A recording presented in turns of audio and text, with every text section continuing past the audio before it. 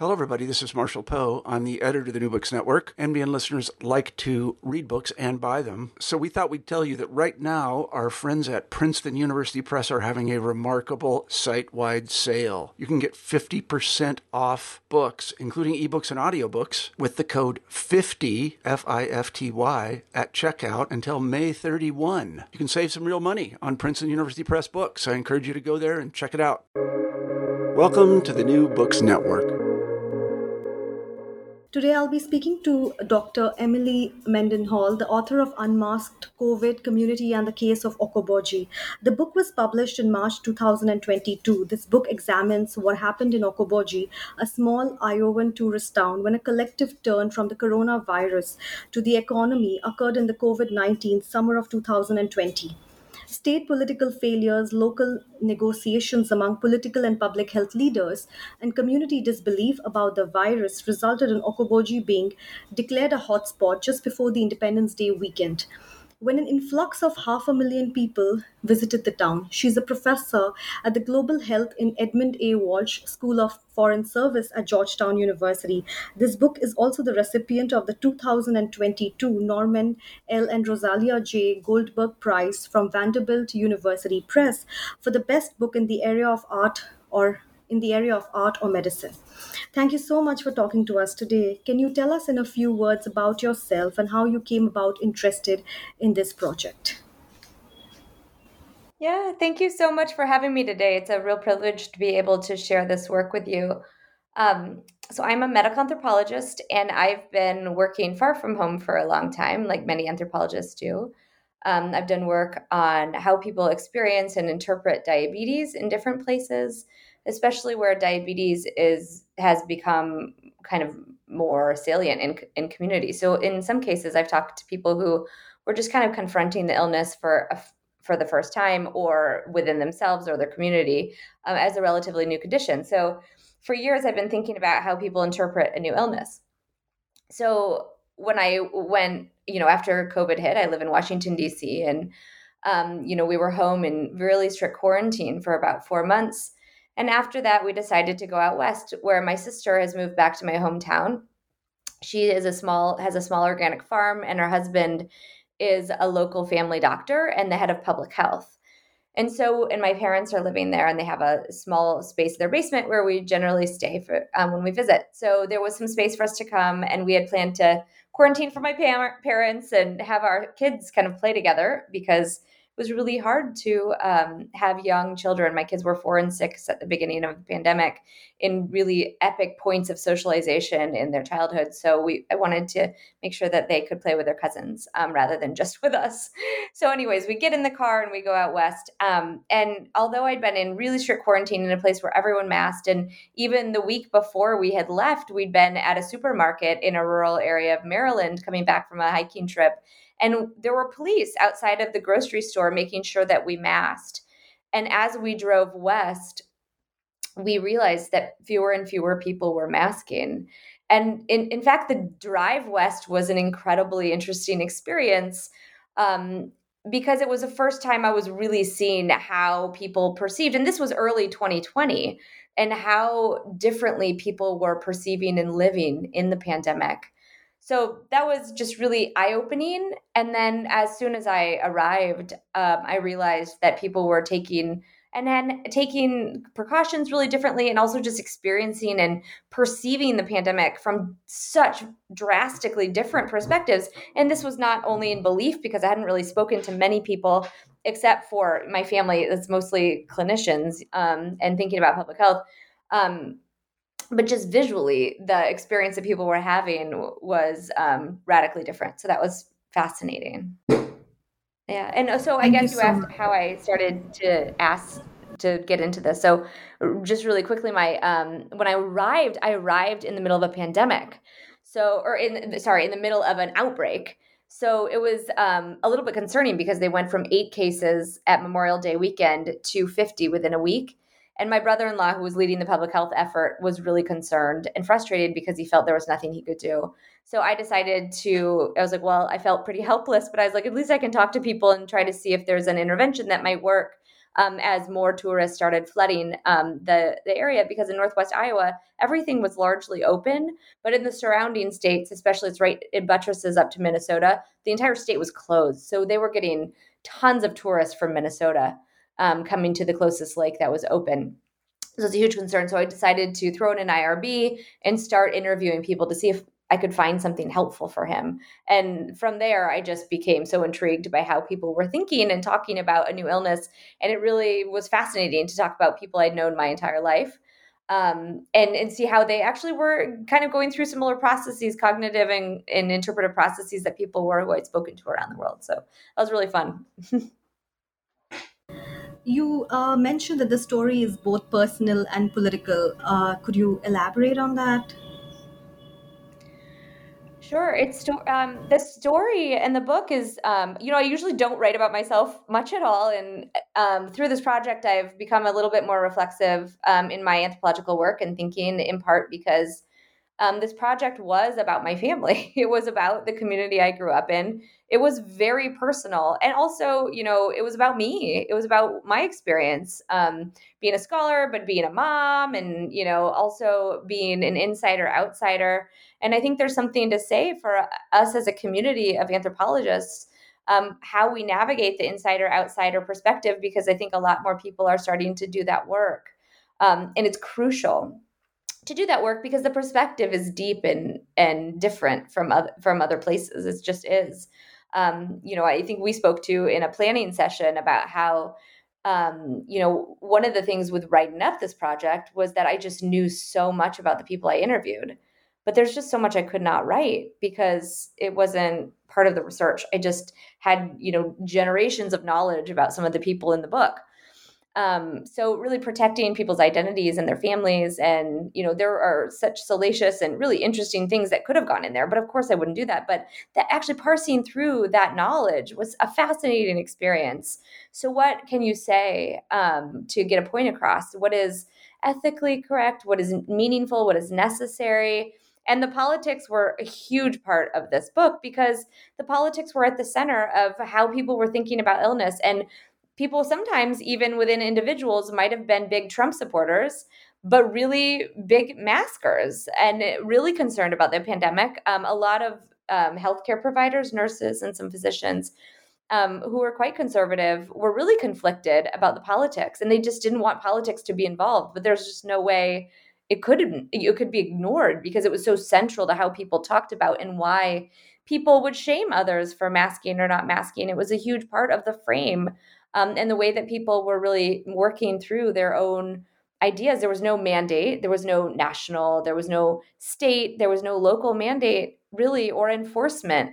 Actually, the sheriff said again and again, I can't enforce masking. I can't enforce any of these public health measures. So it shouldn't be considered at all because it's just not something we can or it really will do. I found that to be really fascinating that the local authorities were just kind of giving up. So I think that I think all of us in our own COVID spaces, online, but also in our bubbles or in our communities, wherever, we were navigating through the pandemic, couldn't get away from the political. And, it was so deeply personal. So I think the book will really resonate with people, in part because of that. Thank you. Yeah, the book describes the small Iowan town of Okoboji where you grew up, right? And you have conducted 86 interviews and follow-up interviews as well. So how did the residents initially react to the virus? How were they perceiving the virus when the first outbreak actually happened? It was pretty interesting because there was really, of course, divergence. So I interviewed about 40% of the people I interviewed were self-proclaimed Democrats, about 40% were self-proclaimed Republicans, and the rest were independents or moderates or libertarians. So, there were pretty interesting ways in which people talked about the virus. And throughout the summer and throughout the year, when I did a bunch of follow-up interviews with some people who would speak to me, I actually published a really kind of political piece in Vox in beginning of August, after I'd done 86 interviews. So some people wouldn't speak to me in follow-up because they were worried about it being political. But a lot of the interviews with conservatives throughout the summer changed according to conservative talking points. So it was really interesting to see what people were talking about and how closely it linked to the news and how COVID was being framed in the political sphere. I mean, people watch Fox News so much and it becomes ingrained into their conversations online and their everyday conversations. So that was a really interesting thing. Everything that was kind of being discussed in the news came up in our interviews throughout the summer, which of course shifted with the talking points. So I found that to be really fascinating. But how people spoke and framed their thinking about COVID. I published in a piece in Social Science and Medicine with some colleagues, including some of the people who were involved in the study, for critical frames in which people kind of saw COVID. So one was crisis, which was kind of how I was seeing COVID, and a lot of probably of you listening to the podcast where we're thinking about COVID as a global crisis. So you would do anything to protect anyone. Around the world, you will mask, you will stay home, you will wash your hands, you will quarantine if you have a positive case. And so that was something that I knew from my professional life and in DC, something people were really embodying. But the most common frame from my interviews was it was the concern frame. So it was mostly healthcare workers from a number of political beliefs who said, I am concerned, I'm going to mask, I'm going to stay home because I want to protect myself and others. So there was some concern, but also it wasn't outward. It was very inward looking, very community central. And then there was a constraint frame, which was very common among young people who were like, okay, I'll do this to protect my grandma, but otherwise I'm going to live my life. Or the businesses who were saying, I'll do this, this, and this because it's required so I can stay open. So that was a very common frame among businesses, is that I'll constrain as much as I have to, but I have to live my life. And then the other one was the conspiracy frame, which was really common in the community, in part because, masking and unmasking were so political. I talk a little bit about Walmart, which is a central cornerstone in town, a large department store, which has been proliferated around the United States, especially rural areas where it's a one-stop shop. And, everyone talked about Walmart in my interviews, which wasn't a huge surprise. I grew up in the middle of the farming crisis, and Walmart came in when I was, I think in the 90s, I think I was in middle school. And a lot of people who lost their farms got jobs at Walmart, and they also could get health insurance and some security for their family. So it really is it's somewhere where everyone goes, even if they say, I'm not going to go there, they slip in and get something because it's where people really rely on everything from groceries to a lawnmower. And so, that is actually the only place in town where there was a national mandate that people had to mask. So I found that to be one of the most fascinating places to be because everyone was masking, although they were performing in different ways. Some people were, double gloved, masked, really anxious and nervous, rushing through the store, double masked. And then others kind of had their mask dangling on their chin and were kind of performing resistance. And we're trying to embody this political notion that, I don't really believe coronavirus is a problem. And COVID denialism was all over the interviews, but it wasn't more nuanced than just thinking COVID was a hoax. People really had conflicted, and that's kind of at the heart of the book, is showing that, some people said, I'm not really worried about COVID, but then I'm kind of worried about carbon dioxide if my kids wear masks. But I actually am kind of worried about my kid getting COVID, this kid who has a respiratory condition, or my grandma getting COVID. So people had much more nuanced concerns than was really portrayed in the kind of mass polarized media, I think. The pandemic is still present, and with the mask mandate lifted, how do you think governments have reacted to this, and what are the steps they have taken to measure it? I mean, if they have taken any steps to measure. Well, the conversation, masks were a prelude to vaccinations. So I think the conversation now is really about vaccines. So there's, of course, this, I was just in London last week, and everyone was like, well, no one in the US is vaccinated. Why not? They have so many vaccines and so few people are getting vaccinated. And we have an extraordinary, rate of unvaccinated people, despite having complete access to vaccines, which, many people around the world are outraged by, because there's really a struggle for people to be able to vaccinate their countries because of cost, because of equity, because of access, also because of the U.S. regulating who can produce vaccines and, copyright issues, or intellectual property rights. So, really the, U.S. politicking, in my opinion, was a huge impediment for people getting vaccines to those who really needed it. And a lot of it came to just trusting that, like many other vaccines and medicines around the world, I mean, HIV and AIDS set the precedence for this, have been produced and, distributed locally by generics or other, pharmaceutical companies, very effectively. And the U.S. lag to do that and to promote that, and really promoting vaccine equity was a huge problem. Now in the US, it's a really different issue because we have such a legacy. I mean, from the early, measles propaganda that took over the American conscious, and especially, white middle-class moms. First, the studies by E.J. Sobo, for example, and Jennifer Reich from Colorado, E.J. Sobo from California, really demonstrated how vaccine refusals were not about knowledge. They weren't about education. They were about power. And I wrote in Scientific American, and in the book I focus on this woman, Maureen, who was a self-identified anti-vax activist who said, demonstrated how she uses her vaccine refusals to garner in-group relationships with this community of yogis. And the interesting thing about the work in Okoboji is that the community of yogis who are anti-vaxxers, although it's pretty far, granola, the kind of narrative previously before this work was that, lefty granola moms who homeschooled their kids were using this information to garner kind of power when they felt powerless in other parts of their lives. And, the difference in Okoboji is that many of the women who were embodying this notion were big Trump supporters and very political and Christian. So the narrative they were spinning was a bit different. And they were using this knowledge and vaccine refusal in part to promote their religious community as well, and this kind of sense of reciprocity and isolationism.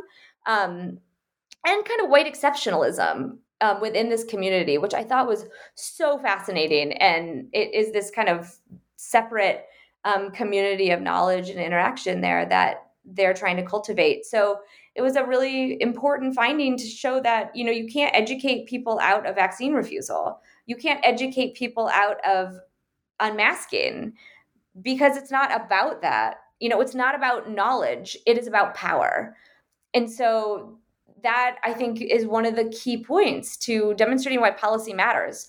What happens when we don't have a strong federal policy responding to a pandemic? Well, the next pandemic is going to be really tricky, in part because people are used to, there's a Pew Research study that showed that white men are more likely to say they're not going to mask or they're not going to vaccinate because of personal physical freedoms. You can't inject something in my body, or you can't make me mask because it's my body, it's my right. It's like gun rights.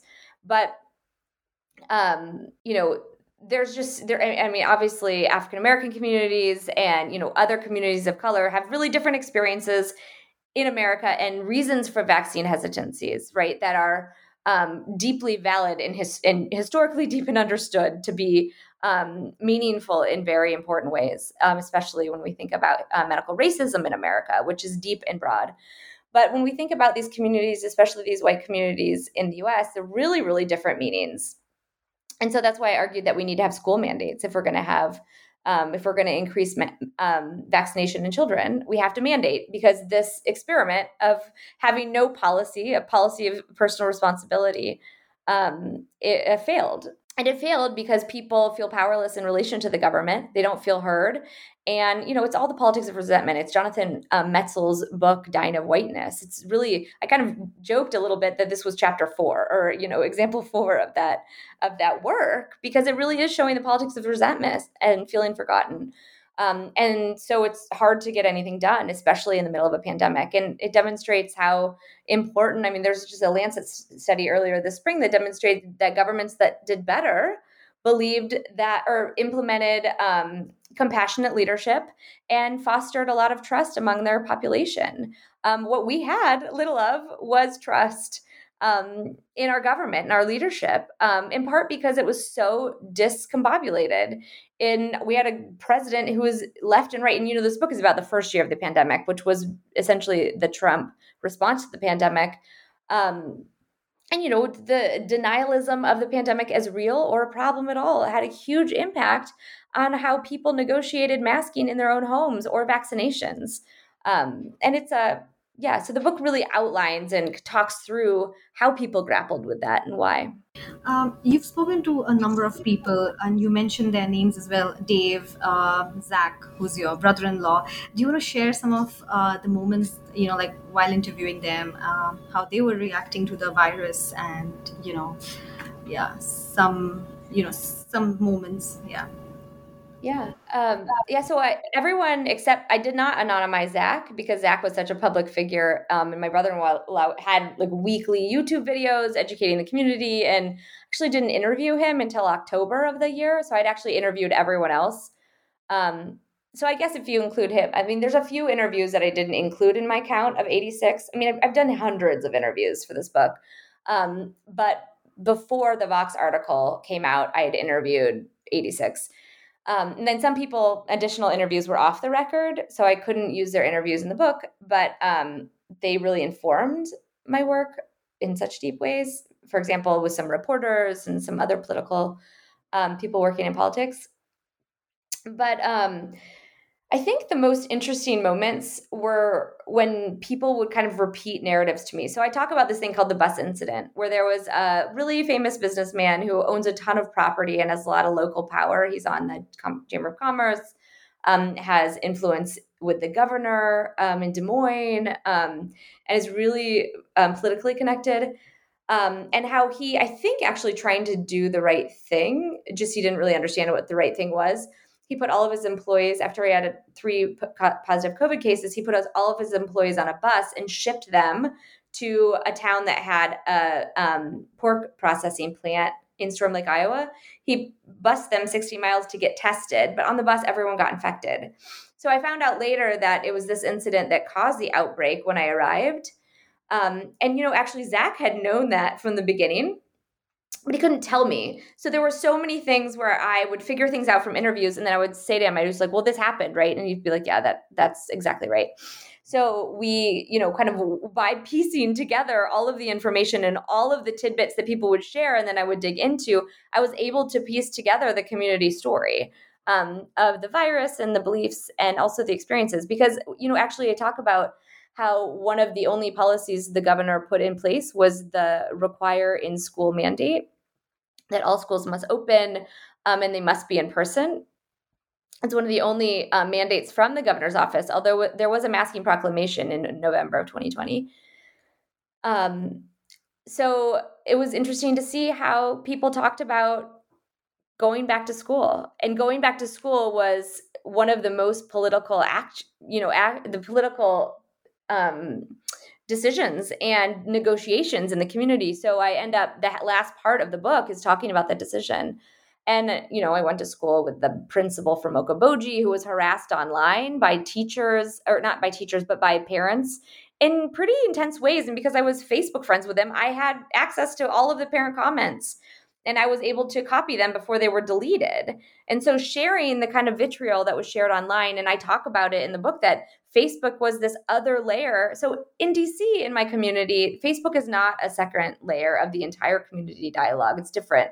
I think cities are really different than rural communities. But in rural communities, you have these deep discussions where it also invites people not from the community who aren't present, but maybe connected like me, to be part of the discussion and be part of these kind of community-based negotiations. So when he posted a picture of himself, the high school president, or the high school principal posted a picture of himself online wearing a mask and saying, I mask to protect others. I mask because I want to be in class. I mask because I care about my students. I care about my community. he was just attacked. And other parents said, we want to meet you personally because we think this is incredibly offensive and we will not send our kids to school. We will keep our kids home if you mandate masking. At the end of the day, in all 3 schools in the county, they had masking recommendations, but they required masking on buses and hallways and places where they couldn't keep 6 feet. But in classrooms, the kids could take their mask down. But it was interesting. I mean, my kids in DC area, they masked for a year. They stayed home for an entire year. And this whole year, they've masked until March. They lifted the mask mandate. And my kids took them down very quickly. And so that was just really fascinating. The mandate really worked where we were. And then when they removed it, almost all the families removed the masks. And we actually had our kids who were 6 and 8 this year try to wear the mask one more week to kind of see how it went. And my 8-year-old masked the first day, no problem. But she said, I saw, my littlest, she's like, she didn't have a mask on. Immediately she took it off when we went into school. So, people have different reasons and proclivities for really following rules when they're recommended. I know they're young children, but it's a good example that people will respond differently without mandates. So it's interesting. Finally, COVID has brought so much devastation to all of our lives. How was it writing a book like this? It was so difficult to write, the whole of 2020 and 21. And the pandemic is still on. Yeah. So, and this book is excellent. I really enjoyed reading it. But yeah, I just want to know, how was it writing it? How was the experience? I didn't plan on writing the book. And so I wrote this Vox article and I was like, oh, well, that was really impactful. We'll write a couple scientific articles on this research and be done. So I left Okoboji in August and I started teaching online. And one of my kids was online and one of my kids was in person at a small little preschool. And so we started the year and I was teaching and it was a wild semester. The fall semester was just so busy. But I was supposed to be in South Africa doing research in the spring because I had my first sabbatical ever since starting my job where I really didn't have any teaching. I was really excited about it. And by November, I'd been following the local news and I'd just been thinking about reflecting on the summer and kind of following up with people just partly for research, but also because I was really curious because it had been so different than what it was like in DC. And I was still interested in, the cases were going out, the deaths were going up, and people were posting online like it was back to pre-pandemic life somewhat. And I was really curious. And my sister was sharing information. I had other people who would text me and send me information as well. And so I was just fascinated by the difference in the experience. And by November, I was, closing out this NIH grant, so I'd only planned to do that. But by November, it was like this story was budding inside me. It was like sitting in the pit of my stomach. And so as soon as my kids went back to school, I still remember January 4th, 2021, I just sat down at my computer and started writing. And I wrote for 6 weeks because it was just like inside, when you have a story that you have to get out. And I just sat down and wrote for 6 weeks. And then I sent it to my editor and I was like, I think I have a book. And he was like, what? And, I put my kids to bed and I'd keep writing. And my husband was like, this is so annoying. And I was like, it's inside. I'd have to get this story out because it's such an important story, and it was just sitting there. And so it felt with everything that was going on, I just lucked out having a sabbatical and having time to write. And, I also had some childcare. We had an au pair for the middle part of the pandemic. And she was so helpful with my daughter who was in school. So we kind of took turns doing, especially when my other kid who was in preschool was home because of COVID cases. We'd all take shifts and help each other. But I really had this time to write that I'd never had for a decade, since I started my job. So it was just a luxury to have that time and space, and I just felt compelled to write it. And then I sent it to my editor, and he's like, "Oh my gosh, I think you actually might have a book." And then, I spent a few more months rewriting everything and reorganizing everything because at first I wrote the book like we would write an academic book, right? Like I was writing about trust and then masks and then conceptually, writing about things. And he's like, "Tell the story." So the book is essentially just a story of what happened in the town over the course of that year, that first pandemic year, which I think is really powerful.